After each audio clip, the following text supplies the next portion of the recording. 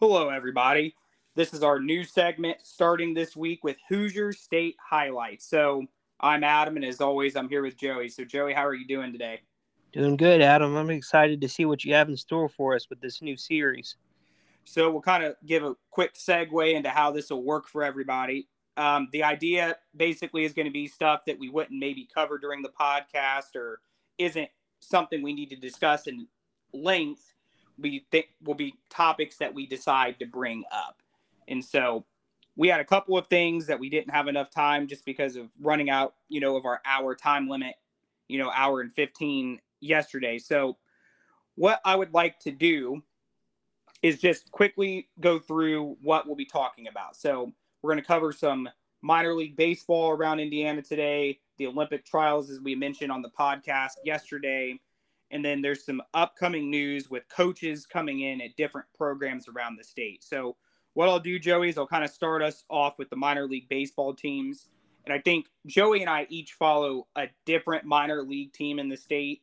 And so what I wanted to do, today is just simply kind of talk about the Indianapolis Indians first, and then we'll talk about the Fort Wayne Tin Caps. So what I have for our first topic simply is, the Indianapolis Indians are, in the midst of their season. And I know we haven't really talked about them at all this week. And so, again, last night, the Indianapolis Indians actually did play a game. And so the record will be updated, but they lost again. So midway through the season, they're at 29-39, which is the third worst record in the International League for AAA baseball. So what's interesting about their schedules this week, simply put, is that they'll be playing all of their home games at home, which is a nice little way to lead up into the 4th of July, which I know down in Indianapolis, the 4th of July game is one of those traditions as a kid I always got to go to. So I know they'll be playing some away games before that kind of comes back.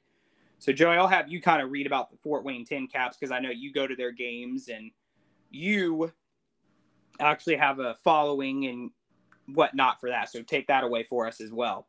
Yep. So similarly, the Tin Caps are also about at their midway point in the season. They're setting just below 500. Last we looked, it was 30-33. I think they've played one or two games this week, but altogether, an average season for the Tin Caps. But I did want to throw out there, Adam mentioned I like attending these games. I was just at the game on Father's Day the other day, and the Tin Caps did get a win there. But just wanted to mention that because if you haven't had a chance to make it out to Parkview Field in Fort Wayne, and Adam, I know if I remember correctly, you got to go to a game with me there when we were in school. We went with my mother, but a beautiful stadium, especially for it being a single A stadium. And the Tin Caps is a team that I've been following for a couple of years. And one of my favorite things, Adam, and I'm sure you feel this way about the Indianapolis Indians too, is you go and you watch some of these players and you know that their hopes and dream is to make the major league. And then 2 or 3 years down the road, you see one of those players in the MLB and you're like, hey, I watched him down in Indy, or hey, I watched him in Fort Wayne. So it's always cool experience that way too. Well, and what's interesting that you mentioned about that is I'm big into following prospects just because I do fantasy baseball and whatnot. And so I don't own the Indianapolis Indians prospect, but Henry Davis, who's a catcher and was picked number one in the draft, I want to say just a year or two ago, might have been 2021 even, he's already being elevated to the Pittsburgh Pirates. And then another guy I follow, I'm not sure if he's still there for the Tin Caps, is Jackson Merrill, who's a shortstop. And so he's, both of those guys are pretty highly rated prospects. And, I remember, who was it? We talked about this. I think it was Tatis Jr., who plays for the Padres, who are the Fort Wayne Tin Caps single A affiliate. And so I know for you kind of always kind of get goosebumps thinking about, Tatis used to be here. And, there's been certain players, certainly with the Padres, that I followed up as well. But, it's interesting you brought back all those memories. We went to a couple of games in high school. Yeah, I thought we did. But you mentioned Fernando Tatis Jr., and I'll just tell this real quick story here, and then I'll let you continue on. But about, I don't know, 5 or 6 years ago, whatever it was, we went to a Tin Caps game. And at the time, I enjoyed Tin Caps game, but I didn't really follow. I didn't know who was in the system that was any good. But Obviously, as you would do when you're at a baseball game or something, taking pictures and posted those pictures on Facebook. Then a few years later, they popped up on my memories, and I'm looking. I'm like number 23 for the Tin Caps in whatever year it was. So I look it up, and I had a picture of Fernando Tatis Jr. there running down the third base line. So it was just a really cool moment for me to see that because, you think back about watching these players while they're there, and then you go through some of your own photos, and you have photos of them too. It's pretty cool. Yeah, I just remember the games in high school. You get a very close experience when you start attending these games. I know we went to a couple, and I remember one of the biggest things, like I think I talked about, because like I remember I felt really bad about your mom paying for tickets for me, and it's like, how much do these cost? And I think she said, oh, it's like only $3 or $4. So going to a minor league game is a great way to watch professional level baseball, on a family friendly budget. It's one of those things that I haven't done yet this year, but as I am kind of honestly, you got me looking at games next week now and being curious about, what the schedule is. I know the Tin Caps actually will be playing a game in Fort Wayne on July 4th, and conveniently that's family feast night for them. So that makes it all worth the while potentially of going to a game coming up. And I don't know about you, but it's something we could certainly talk about later. But Absolutely. But I know it's a great opportunity, for people to see baseball up close. And, I was telling you one of the reasons we had to cut our podcast short last night is I had, one of my students' baseball games I went to, and, he won the championship, and it kind of reinvigorated what baseball is all about to me, those up close experiences, getting to watch, good level competition, seeing people win, really got me thinking about my coaching days in the near future. But I know that is just, something for me that I take away is baseball is about those memories, and it is kind of, that traditional sport. And so certainly we'll kind of keep people more updated on the Indians and Tin Caps. Probably won't be every week or anything like that, but we might check in after the 4th of July and every couple of weeks and just add it, to these podcast notes and whatnot. So that's what I have on that. But moving on to our next topic is the U.S. Olympic trials. Now, this kind of caught me by surprise last week, and there's been some more news and whatnot on it since. But tickets are officially on sale for the U.S., national trials. And what is weird about that is people would be like, okay, woohoo, big deal. But what I didn't realize about that is that it's actually taking place at Lucas Oil Stadium this year, and particularly in the weeks coming up. So I don't know about you, but I visited Soldier Field recently in Chicago and, saw, all sorts of special Olympic trials things, and they have like an eternal flame burning. And, it got me really thinking about the Olympics and, its significance as well for the sake of sports. But for the city of Indianapolis, what's the significance of this, do you think, in your mind? Is it a big deal for them, or is it just kind of run of the mill? They had to choose somewhere to go. No, I think it's definitely a big deal. I mean, you kind of mentioned it when you was up there in Chicago. You start thinking about the Olympics and just the history in that event. And anytime your city has the opportunity to play any kind of role in that is huge for the city. And then on the other hand, for Lucas Oil Stadium, if I'm correct, that's like the swimming Olympic trials, right, that they're holding there? The way that it's like going to be encompassing a bunch of events. So almost think of it as like the NFL scouting combine in Indianapolis, where you have all sorts of different drills and things going on. And I think part of the appeal is, it's an NFL stadium. You can fit quite a few fans in there, and you have a lot of room in there to be able to work. If you're doing it, somewhere I'm glad else. you mentioned fitting the fans in there, because that was going to be one of the things I was wanting to look forward to is, well, how many people are going to be able to attend? How do we go about trying to attend this? Or is it going to be, tickets sold to the public or what? Because as I mentioned, with an event as historic as the Olympics, at any capacity, it would be almost a once in a lifetime opportunity to attend something that has to do with the Olympics.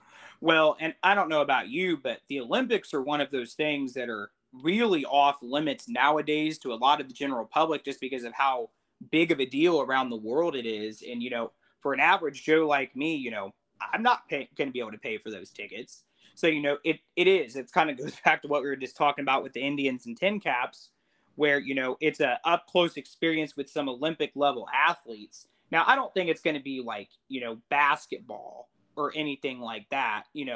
USA basketball reigns this time of the year. You've got, the draft prospects coming up. So I think you are looking at, maybe more of the running sports and the gymnastics aspects of it. And so I have to agree with you. I think, it's incredible for the city of Indianapolis. I know they've got that. They've got the scouting combine, which unfortunately starting after next year won't be held every year in Indianapolis. And then, they've got the NBA All-Star game coming next year to Indianapolis. And that's something that, we'll touch base about again later as well.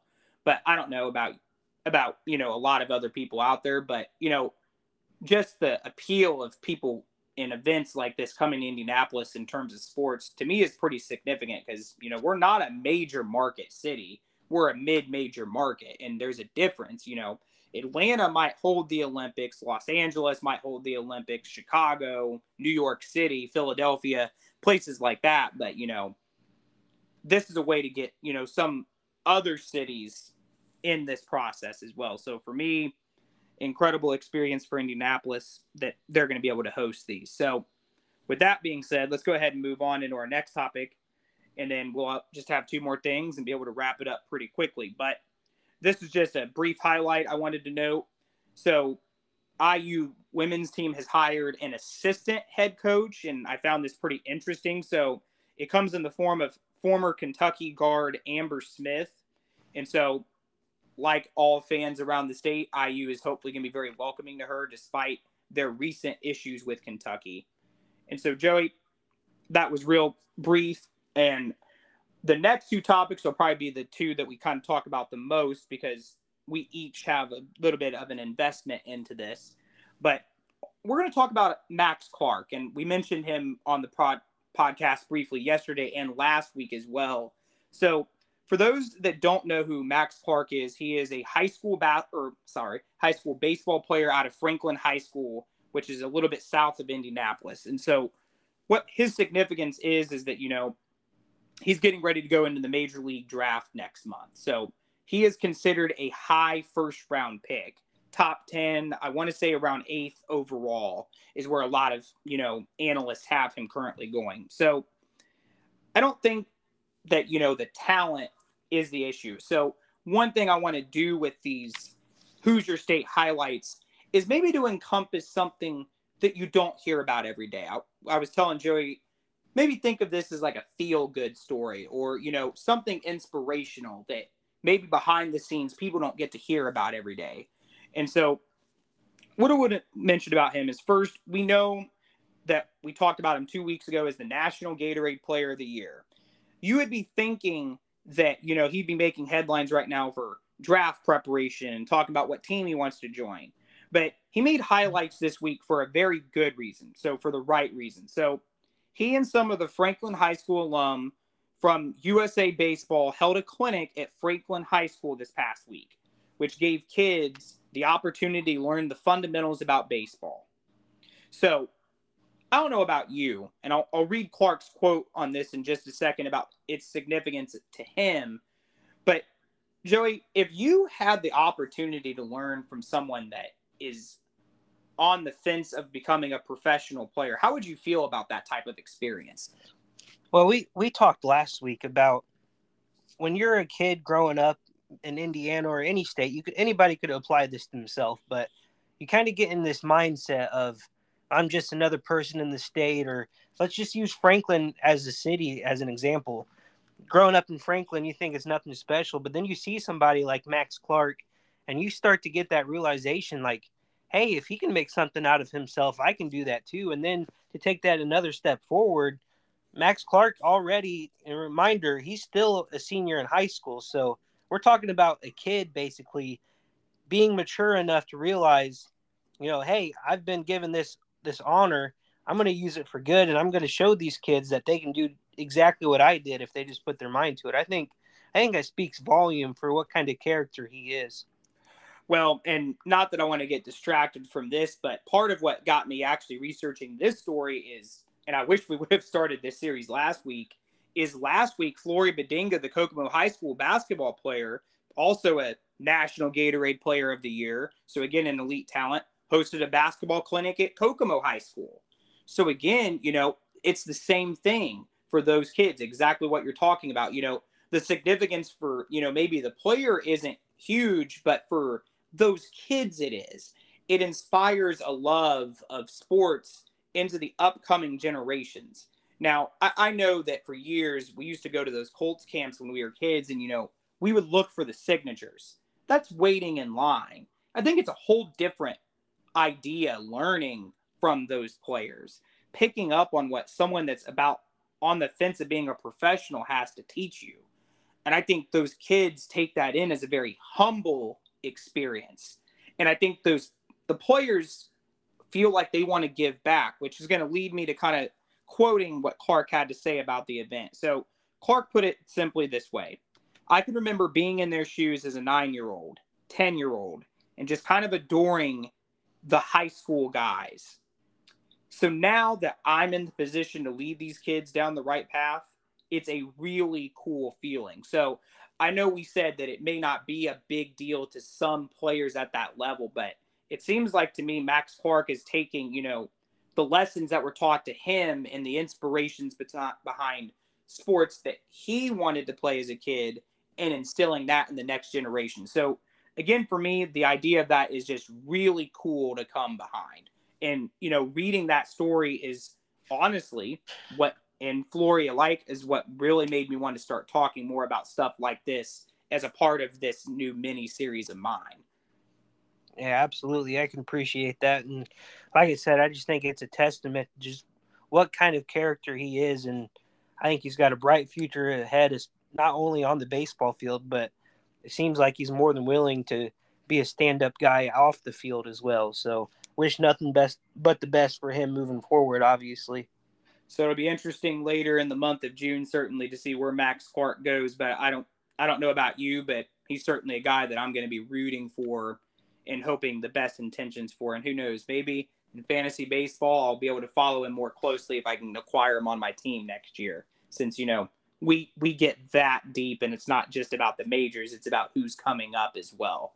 So hopeful for his future. So Joey, I'll let you go ahead and take us on this last topic, since, you kind of brought this up as somewhat breaking news of something happening around the state. So what do you got? Yeah, so this isn't as much of a feel-good story as the Max Clark story was, but like Adam said, it is breaking news. This was just today, actually. The Fort Wayne Comets, which is the ECHL minor league hockey team in Fort Wayne, announced a new head coach today, and that head coach was 33-year-old Jesse Kalicki, I think is how it says it's pronounced. But Kalicki spent his last 3 seasons as an assistant coach with Florida, and he helped lead the Everblades to back-to-back Kelly Cup championships, which is obviously the championship of the ECHL. So there's a lot of optimism with this hire. The Comets GM was quoted as saying how successful Kalicki was in his assistant coaching role, and he hopes that he can bring a lot of that same success to the Comets. And Adam, I'm not sure if you've ever been to a Comets game, but I have not.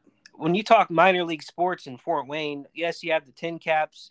A few weeks ago, we talked about the Fort Wayne Mad Ants, who are leaving Fort Wayne, but you can't talk about minor league sports in Fort Wayne without mentioning the Fort Wayne Comets. They're probably the most popular minor league team of any sport in the city, and they take their hockey seriously. And last year, while they did make the postseason, it was a down year for their expectations, and they wasted no time in switching coaches. So I hope for their sake and that fan base's sake that Kalecki is a good hire for them. Yeah, now I know that I personally have never been to a Comets game, but what I can say about them, like you said and attested to a second ago, the following is big up there. Even down south an hour where we live, well, where I live, you live, much closer than I do to Fort Wayne. There's a lot of people that I know that go to those games on a regular basis. Again, I think this all comes back. I think there's a theme of this first episode. And it's this idea of close experiences that maybe aren't professional, but, for the fan base, it's one of the biggest things. And I know that, like, I see videos all the time of fans, like, screaming, and recordings of, the game film and whatnot, and how those teams typically do. But, my thoughts on the head coach being so young is that, if he has experience in hockey, that's a great thing for the team coming up. Now, certainly you'd like, for him to be, maybe having coaching experience, but something that I'm actually reading in your notes that you didn't mention to a second ago is he was named coach of the year after a shortened COVID year in 2019 to 20. So, there is qualifications for this hire despite him being young. There you got people like Sidney Crosby who, have been playing since we were kids, still in, the National Hockey League. So maybe it'll lead to some long-term success for the franchise, certainly in Fort Wayne. Yeah, absolutely. Well, I'm pretty much content on that topic, Adam. I'll pass it back over to you so you can end it however you feel. Well, I don't have a whole lot else either, obviously. And, like we said, these are just, mini episodes to cover, maybe some of the more local things going on around the state that connect to the fan base, maybe at a personal level a little bit. And maybe it gets away more from the professional thing. So certainly I know I will say to everyone, this time of the year might be a little slower than what typically might come up, in August or September, as sports really ramp up for the fall. But for me this week, that's all I've got. And so I'll go ahead and, tell everybody we're going to go ahead and sign off. So we'll do our traditional, podcast ending like we do. So Joey, I'll have you take the lead and I'll say my part. Yep. I like Adam said, thank you for joining us. If you have any name suggestions, I think Adam's looking for some help naming this little series that he's starting, but I think tentatively we're planning on releasing this every Wednesday. We'll have our normal show every Tuesday, and then if you want to know where you can find us in all our social medias, we'll list that in the description. But until next week or until next Tuesday, God bless and have a good week.